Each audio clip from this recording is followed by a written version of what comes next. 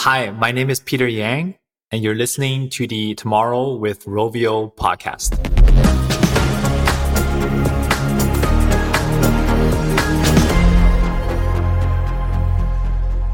Hi, everyone, and welcome to another episode of the Tomorrow with Rovio podcast. I'm your host, Ben Mattis. My guest this week is Peter Yang, who is a senior product manager at Reddit, focusing on their Talk application. If you've ever used chat room or any other sort of social audio experience, you've used something in the field that Peter is working in.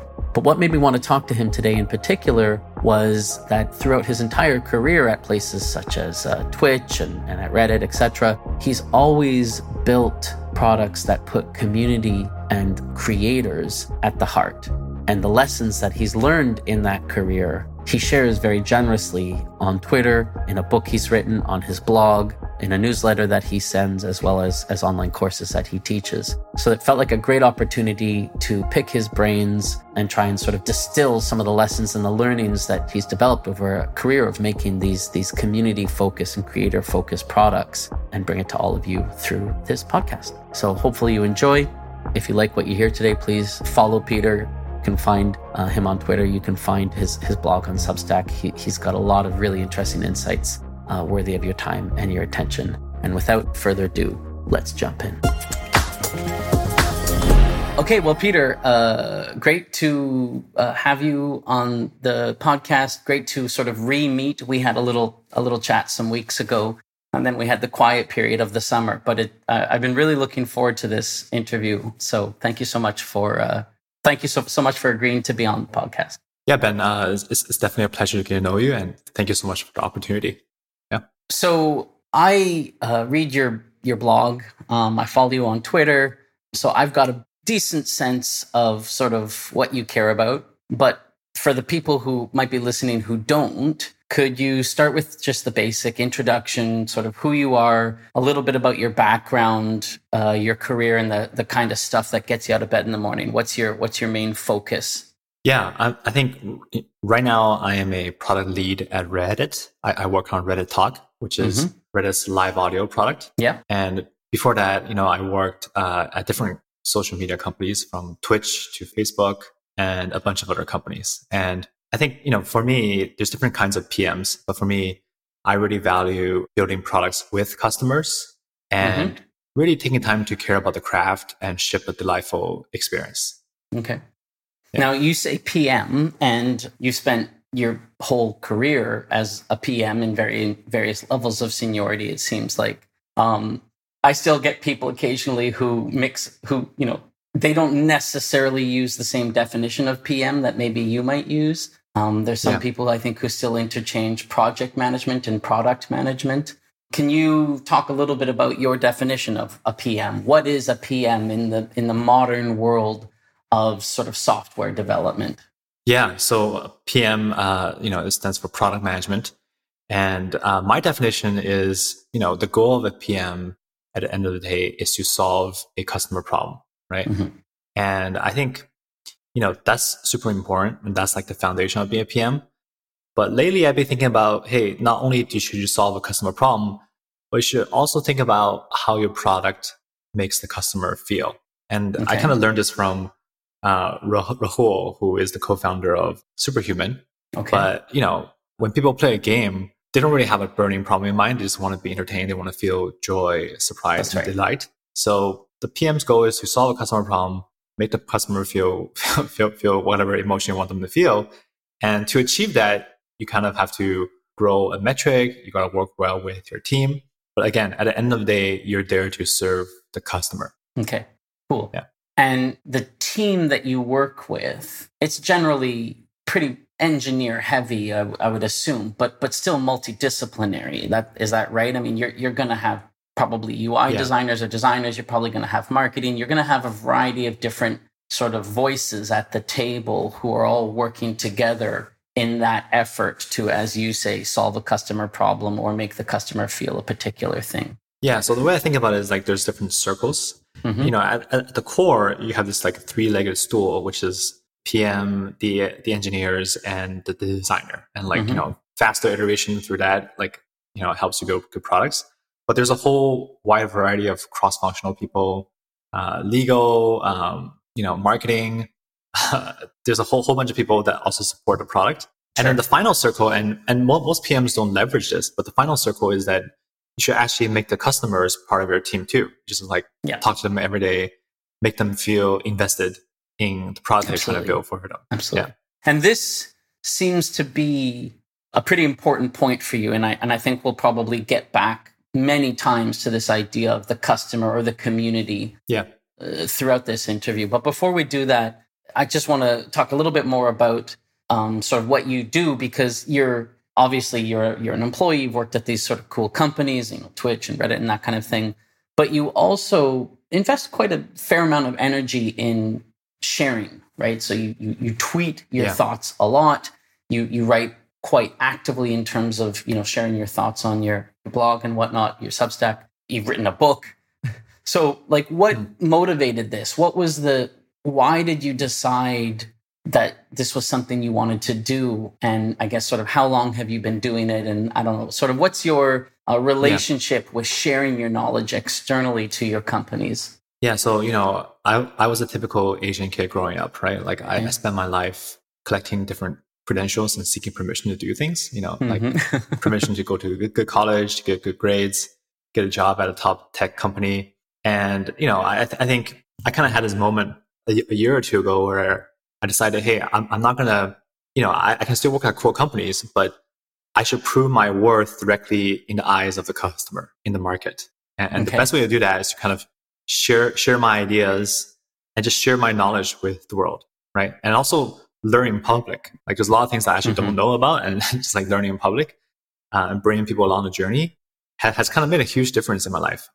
Through kind of my blog and through Twitter, I met a lot of amazing people, like people that I never thought would follow me and like, like my thoughts and humor.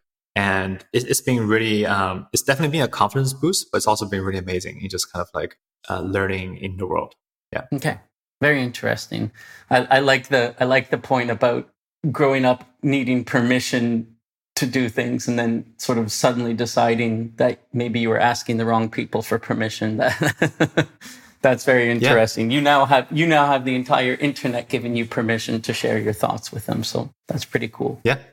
Okay, so we talked about customer, and if I look at the companies that you've worked at, and if I looked at the products that you've worked on, that social element, the idea that if I'm using this product, I'm probably not working in isolation. I'm probably not benefiting or enjoying that product in isolation. I'm probably enjoying that product in some sort of group dynamic, whether it be Twitch or, Reddit, your social audio program or what have you, right? The social component is at the core of, I think, most of your career. So I guess, you've talked about how you believe so strongly in putting the customer first. What about online communities or social experiences has made them, the center of your career? What is it about them that keeps on bringing you back over and over again, regardless of what company you're working at? Yeah, that's a really good question. Whenever I kind of worked on something that's kind of a little bit far from social and community, I kind of just like become not interested. So I think to answer that question, let's kind of first define what a community is, right? Please. To me, a community is just a group of people who have a common goal. They have a common identity and they have maybe a common language. So like, for example, Wall Street Bets, right? Like why is it such a thriving community? Earlier this year, they had a common goal to basically defeat the hedge funds, make them go bankrupt. And then their identity was basically... It's quite a goal. Yeah, quite a goal, right? And then people in the subreddit, their identity was they took pride in making these like crazy bets and risk losing tons of money. So like that was a common identity. And obviously they have a common language around diamond hands, 10Ds and so on, right? Yeah, stocks. Yeah. So, and we kind of saw how Wall Street Bet changed the world just by doing this. So and can I just say, I like the fact that you said that it changed the world.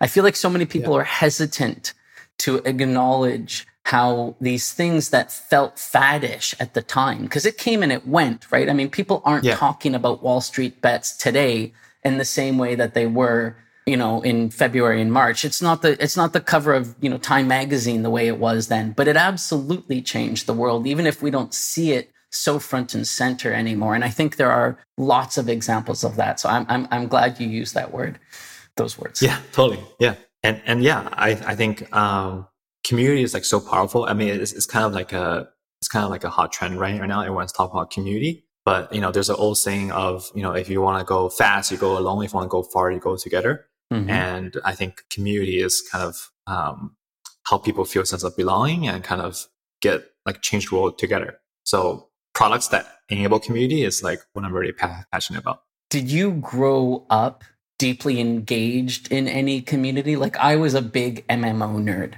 And it started with the original Diablo 2, which wasn't really a full MMO, but then we went to Ultima Online, and I was like a big Ultima Online nerd and a big EverQuest nerd and a big Dark Age of Camelot and Shadowbane, like all of those, sort of early subscription fantasy MMOs were my life for like 8 years.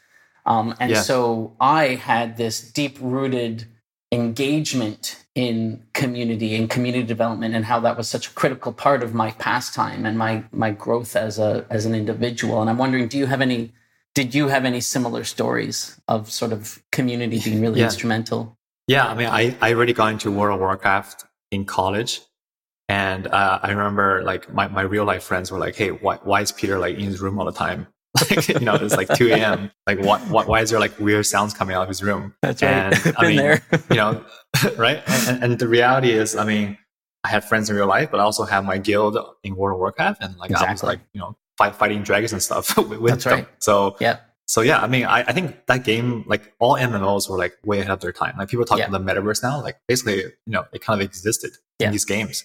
Yeah. And proto-metaverses, absolutely. Yeah. So that was probably the beginning, I think. And didn't do a favor on my grades, but, it was definitely a good experience. Yeah.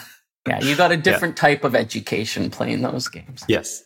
Okay. So whether we talk about a video game community, World of Warcraft, or a viewership community like Twitch, or I don't know, an anything community like Reddit, are there commonalities that bind them all together? Is there a universal definition of a healthy community versus a toxic community, regardless of the platform? Is there anything that's been the same in every project that you've worked on when it comes to online and social and community? Yeah, that's a good question. I think I go back to the framework of, great communities, thriving communities usually have a common goal, identity, and language. Okay. And I think when it comes to toxic communities, I mean, the goal could be toxic, right? Like the goal could be like, hey, let's all form a community and go after this public figure or creator. So, on a platform like Reddit, it's generally like very free speech, but there needs to be like basic rules in place to kind of, not let malicious communities thrive. And, I mean, I think the other thing I would say is that you can also measure what is a thriving community based on metrics. You can measure it based on, how many they use, how many daily active users it has, how many people actually engage in the community, they comment or they make posts, and then, what's the retention of the community. And you can also measure it based on like negative metrics, like how many user reports the community gets and so on. But I think, at larger companies, PMs and product builders tend to over-index on metrics. Yeah. You kind of have to balance the metrics with just like a qualitative assessment of like what is going on in the community. Okay. So like the qual piece, as I become more experienced as a PM, I tend to care more about the qualitative piece than the metrics, just because it actually reflects what is going on. So I mean, I totally hear what you're saying, and my instinct is the same. And yet my whole career, I have struggled with ways to communicate the health of a community that was outside of qualitative, right? Like if I point to a post and I say, look, this guy really likes what we're doing. Our community is doing great. of course, it's super easy to tear that apart and say, okay, but what about the 1,000 other posts? Like, what were they saying? Were they all saying, whatever, this game sucks or this project sucks or whatever? Of course, the nice thing about qualitative is that theoretically it's sort of more representative of the total truth. So do you have a technique for sort of communicating both? Like, obviously communicating metrics is like easy, assuming you're collecting the right metrics.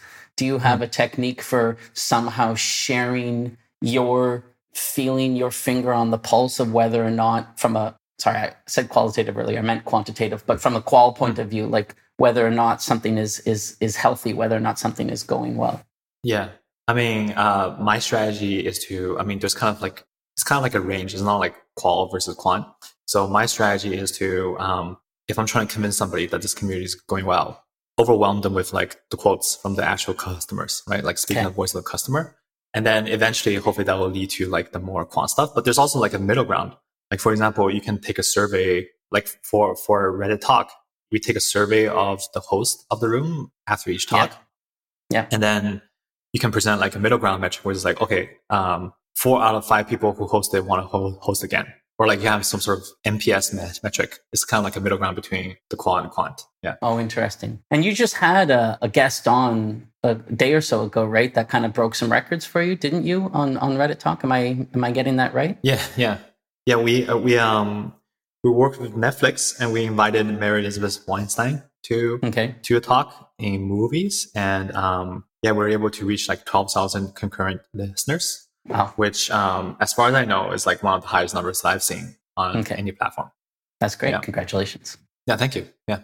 So the reason why I ask in this particular question is because when you have a community that is contained inside of a platform, like say Reddit, then theoretically Reddit, whether it be the moderator of the platform or a product manager of the platform, they're able to extract both qualitative and quantitative analysis about the health of that community. Obviously, the moderator is probably going to be a little bit more on the qualitative side of things. Like if you asked a moderator, how healthy is your community, they would probably use pull quotes and say, look, it's super healthy. Most of our comments are like this and a minority are like this.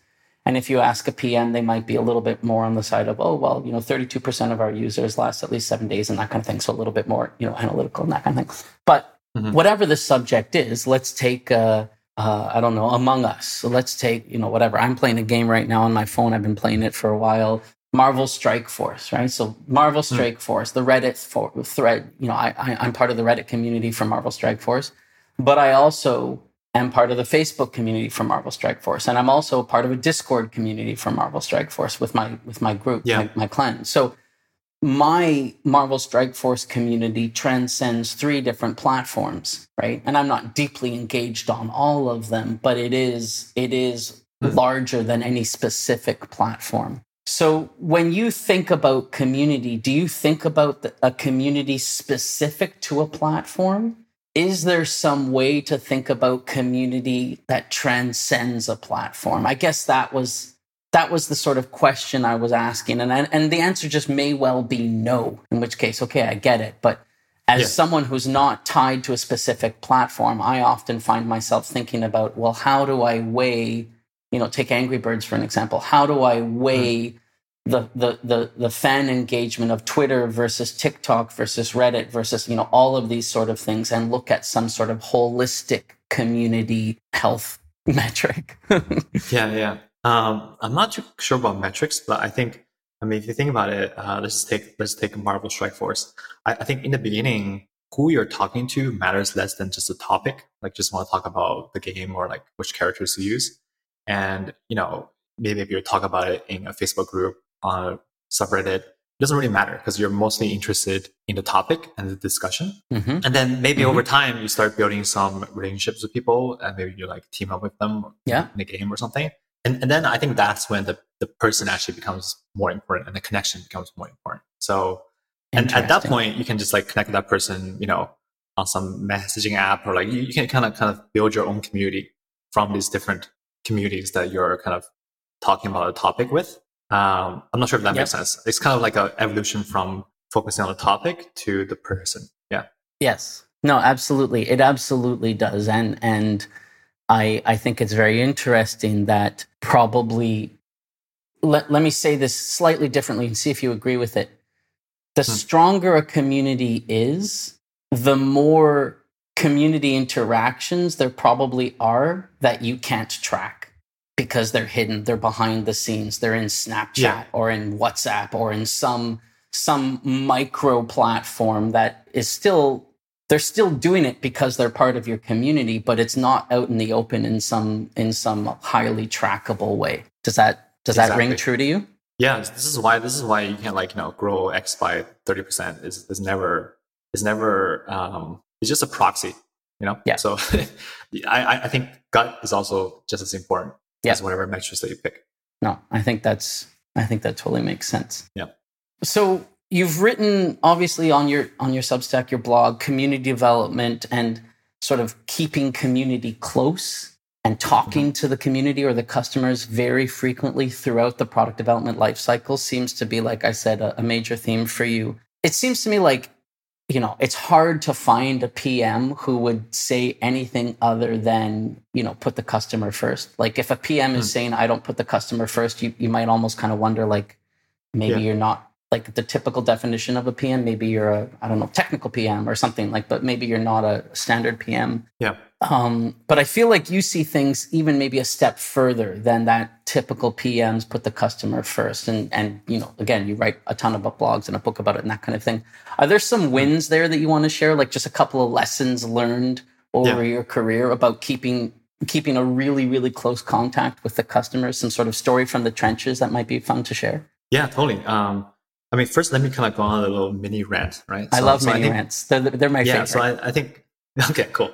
So, I think, obviously PMs, every PM will say, hey, I put the customer first. But the reality is, for most PMs, they're evaluated based on, one, did they move a metric? And two, did they make internal stakeholders happy? And theoretically, you assume that if you put the customer first, like those two things will happen as well.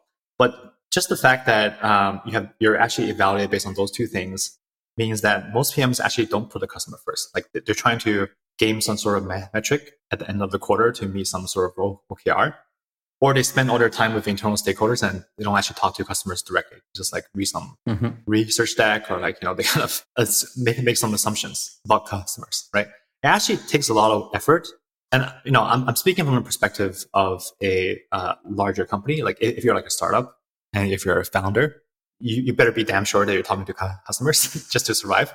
But at a larger company, it actually takes a lot of work for the PM to actually talk to customers every day. You have to go through like a lot of internal hurdles, and you gotta rub some people the wrong way to be able to kind of build that customer community. Yes. So in terms of some wins, when I was at Twitch, my favorite part about that job was building for the streamers, because streamers are very active on social media. Yeah. If you actually do something good for them, they will like give you a shout out in their stream. It's like a very visceral way to build products. And, a lot of what I built, I built this thing called raids, which is like basically just like letting people send their viewers to another channel at the end of their stream. It just came from like observing organic behavior that was already happening on the platform. People are sharing links to their friends' channels at the end of the stream, and also talking to a bunch of like top streamers and kind of working with them to figure out how to actually craft the product. But now, what I've realized, and this is how I like kind of evolved from customer first to community first. What I realized is that, you can have a bunch of one-on-one calls or like interactions with a bunch of customers. But what's even more powerful is if you put a bunch of early adopters or customers into some sort of community. And then the key difference is that now they can actually talk to each other, right? Yes. The fact that they can talk to each other, they build a ton of hype and they give like a ton of feedback to each other. And I don't have to like micromanage them. And I can just check in once or twice a week. And it feels like we're part of a team as opposed to me just like doing individual customer research. So it's incredibly powerful. It feels like I have it just feels like I have a network of actual customers who are actually supporting me on this product. And that feels great, Yeah.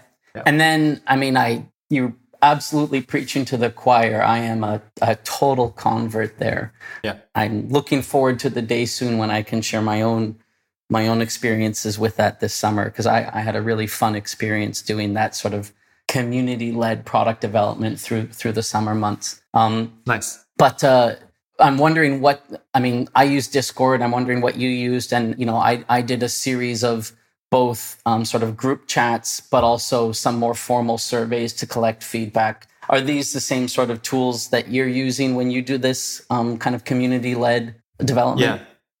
Yeah, I've used everything from Discord to subreddits to Slack. Like those are the main tools. Mm-hmm. I don't keep it too formal. I mostly just like spend time hanging out with them every day. Mm-hmm. And you kind of get a sense of how they're feeling. Absolutely. From that. Yep. Yeah. Yeah. No, I very much agree. So as a, as an expert in communities, and someone who has spent, a couple of months now focused on games. Is that right? 6 weeks, something like that? Your last 4 or 5 posts have been about games, if my count is right. Mm-hmm. You've probably dipped your toe into a variety of different gaming communities. That's my assumption. Mm-hmm. I'm wondering if there's any that caught your attention. It doesn't have to be just this summer, just in general. Are there any gaming-specific communities that caught your attention as particularly inspiring, particularly engaged, particularly active? Yeah, I would just love to hear you talk a little bit about, where you think gaming communities, some examples of interesting gaming communities. Yeah, totally. I think I'll give you 2 examples. So when I was working at Twitch, GTA Online, Grand Theft Auto Online was one of the more popular games, right? Sure. And we had this streamer who rose through the ranks incredibly fast. Mm-hmm. I forgot his name, but basically he was a real life cop. His main job was to be a cop. And he just role played as a cop in GTA Online. And really loved it. People really loved kind of getting pulled over by him and so, used all the right terminology and it felt authentic. Exactly. So it felt really authentic. So he grew his audience incredibly fast, and and that was kind of a kind of eureka moment to me that wow, people can actually take their real profession into this kind of virtual world, right? Interesting.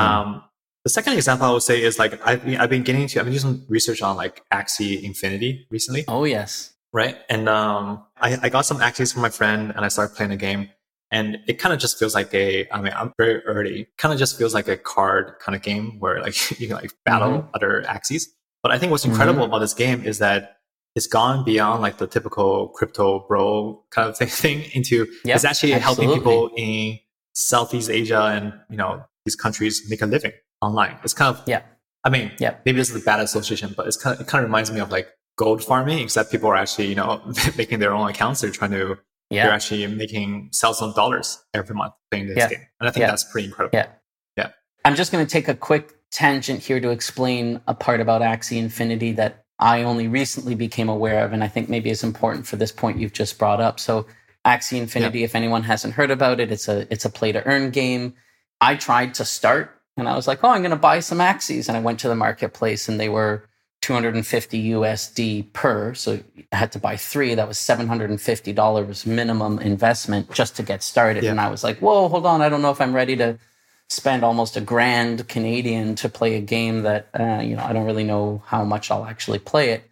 So I I held off. But there is this model that Axie Infinity has sort of introduced. They call it the scholarship and the manager model. So scholars play and managers buy, I think if I have that right.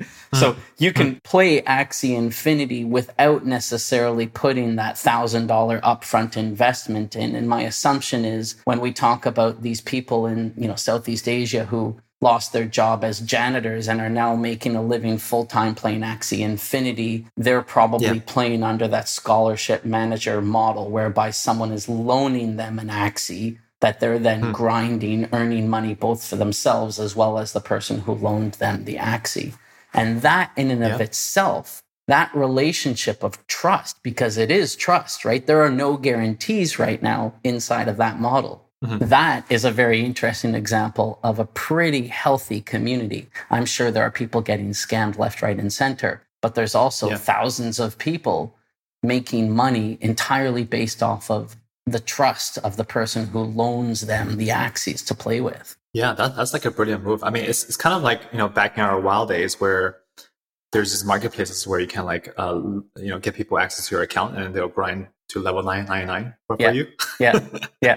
But in this case, in this case, it's probably even a higher level of trust because I think once you give the axes out, they don't really have to give it back, right? So and the person who owns the axes, who's accruing the currency, doesn't have to give it to the person who does the play, right? That's all off platform. Right. So it's like, okay, we agreed on 50%. Yeah, I'll give you the 50%. You could just keep it. Right. So there's a huge amount of trust there as well. Yeah, it's very interesting. And it's funny that World of Warcraft and gold farming comes up again. It's amazing how often in these conversations, when I'm talking about sort of where gaming is going and the kind of future of entertainment, it's amazing how often the conversations go back to the past. But, gold farming in World of Warcraft or early MMOs or that kind of thing as being so fundamental in terms of teaching the players of today how to think about this stuff, but also that there has to be a better way, which in so many ways is the birth of, crypto and NFTs and play to earn and that kind of thing. Like, there's a lot of people. I had a great interview with Pierce Kicks, and he got his start, gold farming, right? So it's real. Yeah, absolutely. When he was 12 years old, he was running a gold farming setup. So it's pretty interesting how often gold farming is at the heart of these conversations. Yeah, it keeps going back. Yeah. Okay, so let's talk about trends. Obviously, trends are a big deal for me in my line of work and in this podcast. So if we look at online communities, whether it's in games or just general consumer products, it doesn't matter. Are there trends today that you're noticing? Are they moving more towards synchronous communities or more towards asynchronous communities? Are there any sort of trends there that you think are kind of on the way up?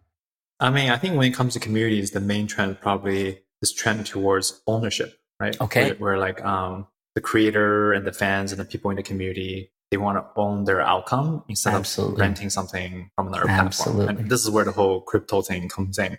To be honest with you, the crypto thing is moving so fast that I have trouble keeping up. Yeah. But everything from the NFTs to DAOs to the social tokens, I think it's super interesting. And even big players like Discord are actively exploring how they can enable this stuff. Yeah. Right. Yeah. So and trend towards own-ownership. And related to that, I think people are increasingly becoming pseudo-anonymous, I think. Okay.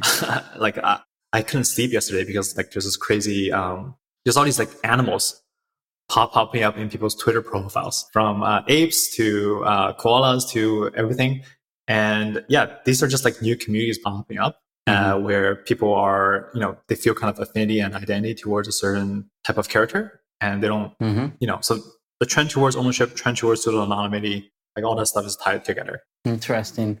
Yeah, I saw someone yesterday in exactly one of those threads talking about how the NFT'd avatar is going to be such a powerful paradigm shift for NFTs in general. And that seems to tie into exactly what you just talked about. There's the digital ownership angle of things. And then also there's the, pseudo-anonymity or sort of avatar side of things. And when those two things come together, there seems to be a huge amount of opportunity there as well. Yeah, there's probably a lot of scams there too, but there's probably some legit things going on there. Yeah. Can you talk just very briefly about Creator Token? I mean, you mentioned it. I don't think I've done a deep dive with anyone on this podcast yet about Creator Tokens. I know that Pierce Kicks mentioned it very, very briefly. Ryan Gill also talked about it just very, very briefly, but I'd love to just have you give, a couple of minutes over to the Creator Token, because it does seem to be something that's a little bit at the heart of, sort of communities and social. Yeah. I mean, I think the right terminology is really, it's really like a community token. Okay. I think a good example is Whale Shark. Okay. Whale Shark is a creator, and he has a token called Whale. Yep. And that comes with if you get a token, you can be part of his Discord server.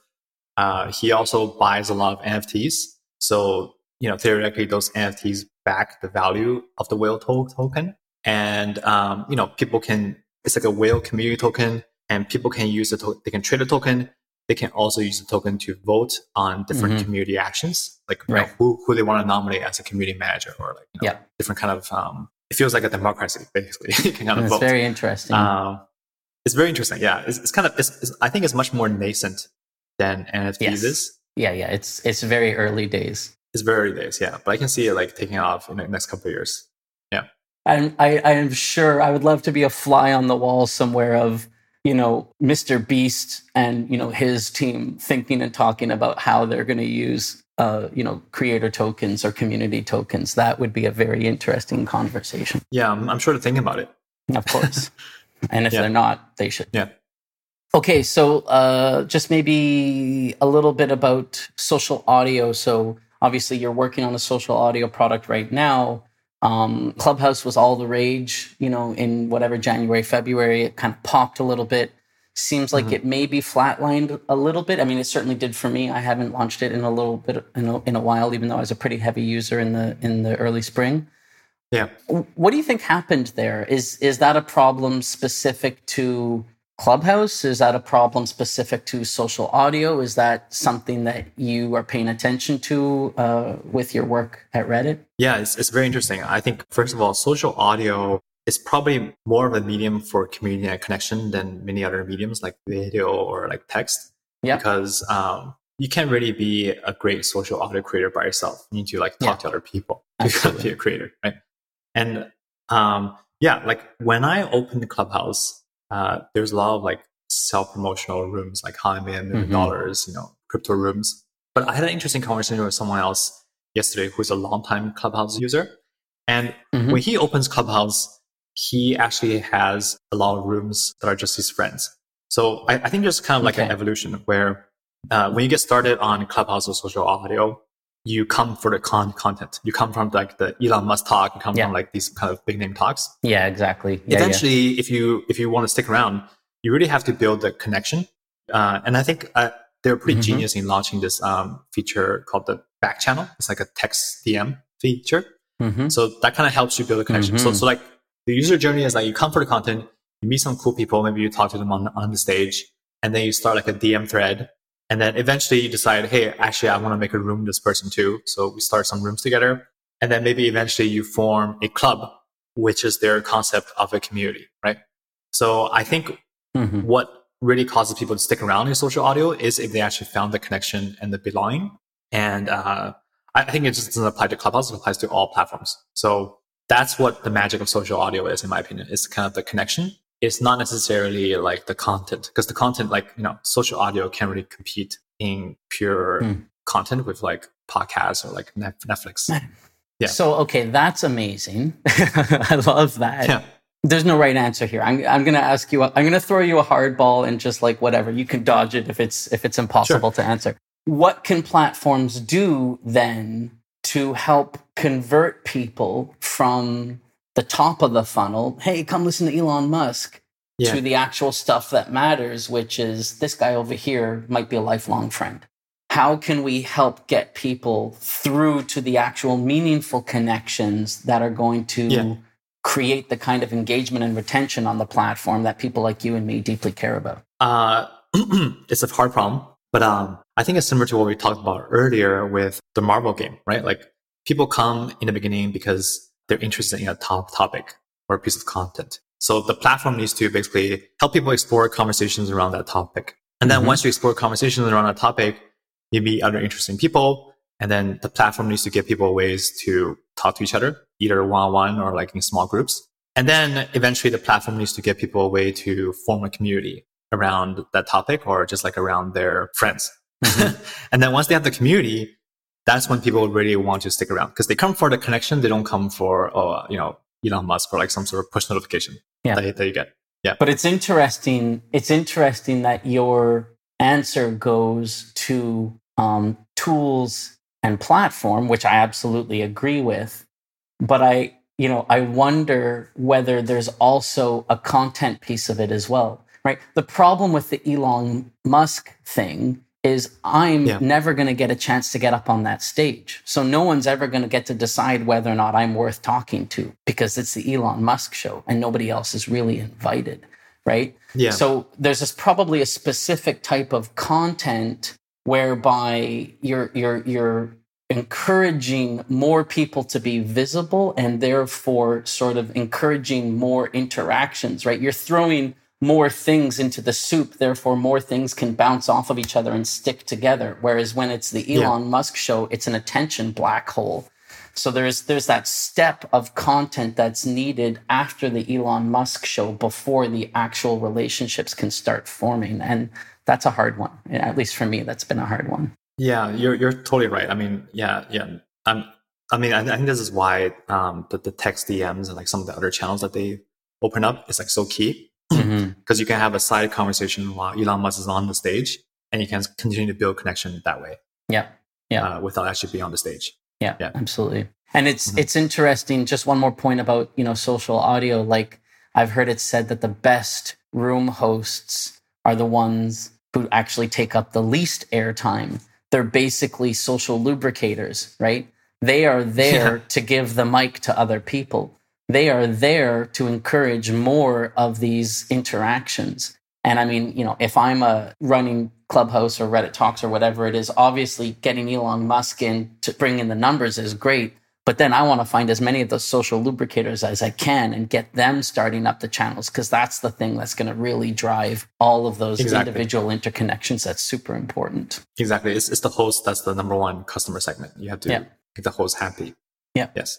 I want to talk a little bit more about creators. This one can be quick if there's no specific meat here. I guess I'm just wondering if there's a difference between creator-led communities, like so a community where, like going back to Whale, right? Like who's the leader? Well, there's an obvious leader of that community, right? And everyone's kind of like there for that person. I'm wondering if you've noticed any differences between creator-led communities and non, like let's say, Marvel Strike Force. Like Marvel Strike Force, there's no individual creator who's the heart of that. It's the game who's the heart of that. Do those communities operate in different ways? I think there's definitely differences. I mean, basically in any kind of community, there's always going to be people who are more passionate about that community than more casual, right? Yes. So people who are like super active, creator communities probably starts with the creator, and then maybe other people become creators in that community. But in a more topic-based community, there are still users who are super passionate. They post a lot more than other users, and they don't own the community, but they definitely contribute more to the community than other users. And I think on a platform like Reddit, which is very much topic-led, it's actually kind of gives me it's a little bit off topic, but kind of gives me faith in humanity, because they're just posting because they love the topic. They're not trying to build clout or trying to make a lot of money. They just love the topic and just want to talk to other people about the topic. So it's very interesting. Yeah. Okay. Yeah. No, that is interesting, and obviously that sort of ties back to our health of community conversation, right? If you have a lot of people posting about a topic with no sort of direct incentivization, they don't have a stake in the creator token or whatever it is. They just engage with it because they love it. That's probably a pretty good sign of a healthy community. Yeah, I think that's amazing. Yeah. So now, I guess let's just talk about community dev for games. Like, so, we make a game and we want to have a community. And so we have a community dev, and the community dev, whatever, owns the Discord, or maybe owns the moderators on the Discord, or, whatever. And I would say there have been some examples recently of really kick-ass community devs. I can't remember his handle, but the community dev of Fall Guys was outstanding. I mean, he was just amazing. He blew up all over Twitter. Everyone was just like, oh my God, this guy's a superstar. So there are some examples of like real rockstar community devs. And then there are some examples of games where, frankly, their community development is horrible. And it's like just nothing but conflict and nothing but, radio silence and that kind of stuff. So as a game developer, as a podcast that is trying to be about entertainment overall, but definitely has a bias towards games, I think it's probably safe to say that most of our listeners are in the game development industry. So I'm wondering if you have any tips on community management to share for those of us who make games professionally and maybe are not yet world-class at managing those communities. Yeah, I mean, I'm definitely not world-class. I'm still, learning as everyone else is. I mean, I think my tips are be authentic and be vulnerable, and just kind of like share a lot more than you're used to sharing. I think, just generally speaking, humans, people don't like people who boast about themselves, or like they don't like PR speak and like, like a marketing blog post. They just want to be part of the process. They want to feel like they're part of what you're building for them. So if you're just like very genuine and very vulnerable and very honest about your struggles, that really resonates with them. Like for my product right now, like I just tell them when there's like, some bugs or like some issues, and, the customers I build for, they don't mind, because like I just tell them ahead of time. They know it's like an early product and they feel like part of the process. So they actually help me find all the bugs and the issues. They don't actually mind when the product is not perfect. Yeah. That makes sense. Absolutely. Yeah. And I'm wondering, just a sort of add on to that, does that change when you start asking them to pay? Yeah, I think that definitely changes because they have much higher expectations. They're putting their money there. So at that point, you probably need to have a better, more polished product and like a better experience for them. But even if you have a paid product, you can still get a bunch of early adopters to try it out for free, see what it's worth, and then they'll probably tell you at what point they think this product deserves to charge. Right? So yeah, that's fair. And I would agree. I would agree with vulnerability and, whenever possible, oversharing. And I think even with a paid product, I think that's probably okay, because I think they want to still, with modern, whatever, games as a service or games as a platform or whatever, any sort of modern, live software, I think it is a process, right? It's not like it's shipped and then we're done and we move on to another product. They know that this is going to be something that evolves over time. I think they want to continue to feel part of that process throughout. I do think, though, that, as you said, as you start charging, the bulk of the community probably has certain expectations regarding, kind of like how polished the overall experience is. You can still have that little sort of super hardcore who want to see things really, really early and, can be your beta testers and that kind of stuff. But they're probably managed maybe a little bit differently than the, the average user. Yeah, I totally agree. Yeah. Okay, you said the M word.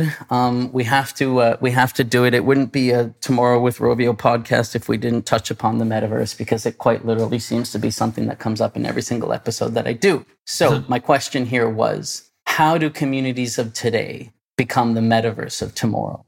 Do you have any predictions of specific technologies that need to either be invented or massively adopted in order to get us from here to there? That's a really good question. Yeah. I think my perspective is like, you and I are talking over, Zoom or this software. Like few interactions with people feel as good as just kind of like meeting up in real life. Yep. Grabbing some coffee, taking a walk in a park. Yep. Like nothing online really kind of compares to that right now. So I think the metaverse is really kind of just an evolution of community from chat room or Zoom based to kind of feeling like you can just like hang out with someone who lives across the world from you and hang out in the environment that you want to hang out in and have it feel immersive. I think that's kind of what the metaverse should be. I like that. And in terms of technologies, it's going to be pretty hard, right, to kind of create that feeling of immersiveness. So I think you have to create like 3D virtual worlds. I think Roblox has like a list of like 7 or 8 different things that you have to build to make it happen. Everything from identity to immersiveness to like frictionless experience to trust and safety. There's a lot to build, and we'll see when it all comes true. Yeah. No, absolutely. Yeah, and I think you're right. There are parts of the building block that are there. Virtual worlds.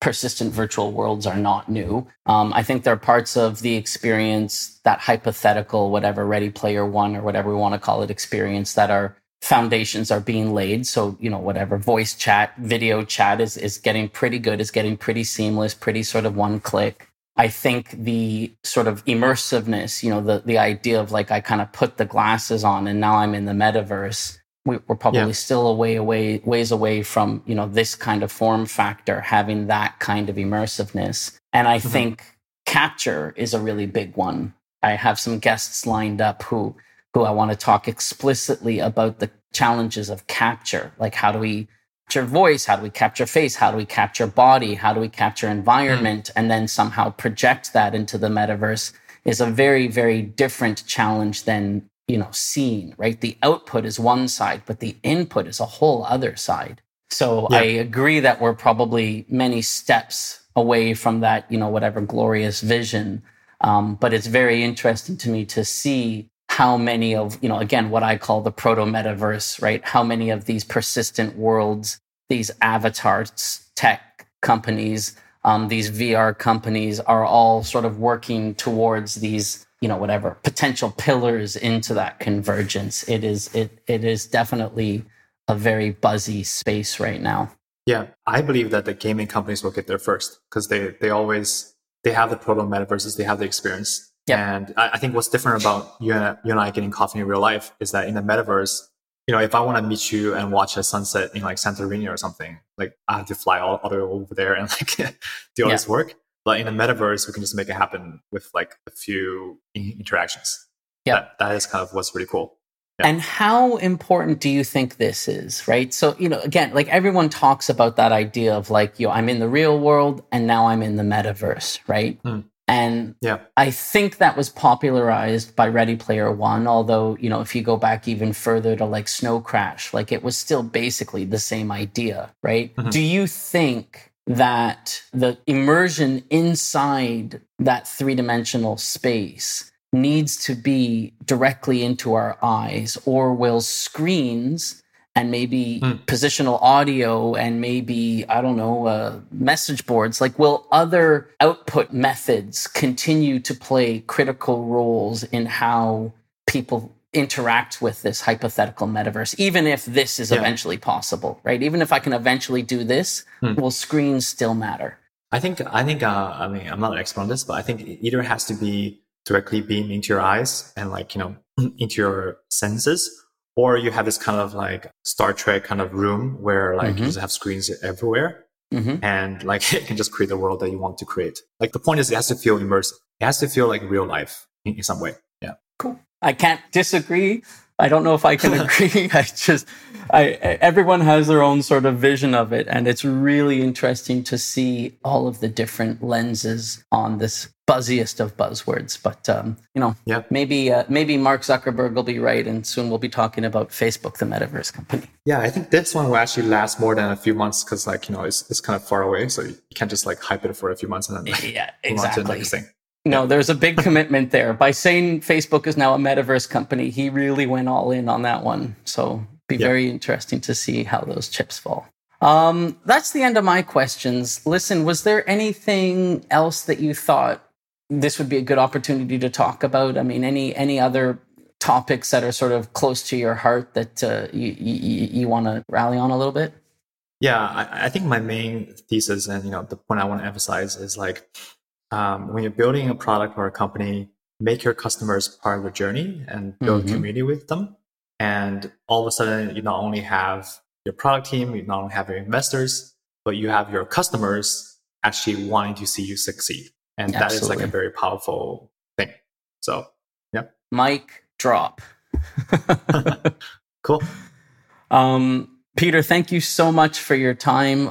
This has been a great conversation. I wish you and the team at Reddit all the luck. Reddit's got a lot of exciting things going on right now. So I can't wait to see what 2022 brings all of you. And I will anxiously await whatever you publish next. I love the way you write and I love the way your brain works. So thanks for sharing it with me today. Thanks so much, Ben. Yeah, it was a pleasure. All right. Talk to you soon. All right. And that's the end of another episode of the Tomorrow with Rovio podcast. My guest today was Peter Yang, Senior Product Lead at Reddit. And as always, I am your host, Ben Mattis. If you enjoyed this conversation with Peter today, please don't hesitate to check out his blog where you can get some really fascinating deeper dives on a lot of the themes we covered today, as well as many more. You can find his blog at creatoreconomy.so. Once again, that's creatoreconomy.so. And if you enjoyed this interview today, please don't hesitate to reach out and let me know. I love hearing from all of you about which guests you enjoyed the most, which themes you enjoyed the most, who you think we should be talking to in the future. Your feedback is very precious, very valuable, and much appreciated. Regardless, have a wonderful evening, have a wonderful morning. Thank you so much for tuning in and listening, and we'll be back in 2 more weeks with another episode.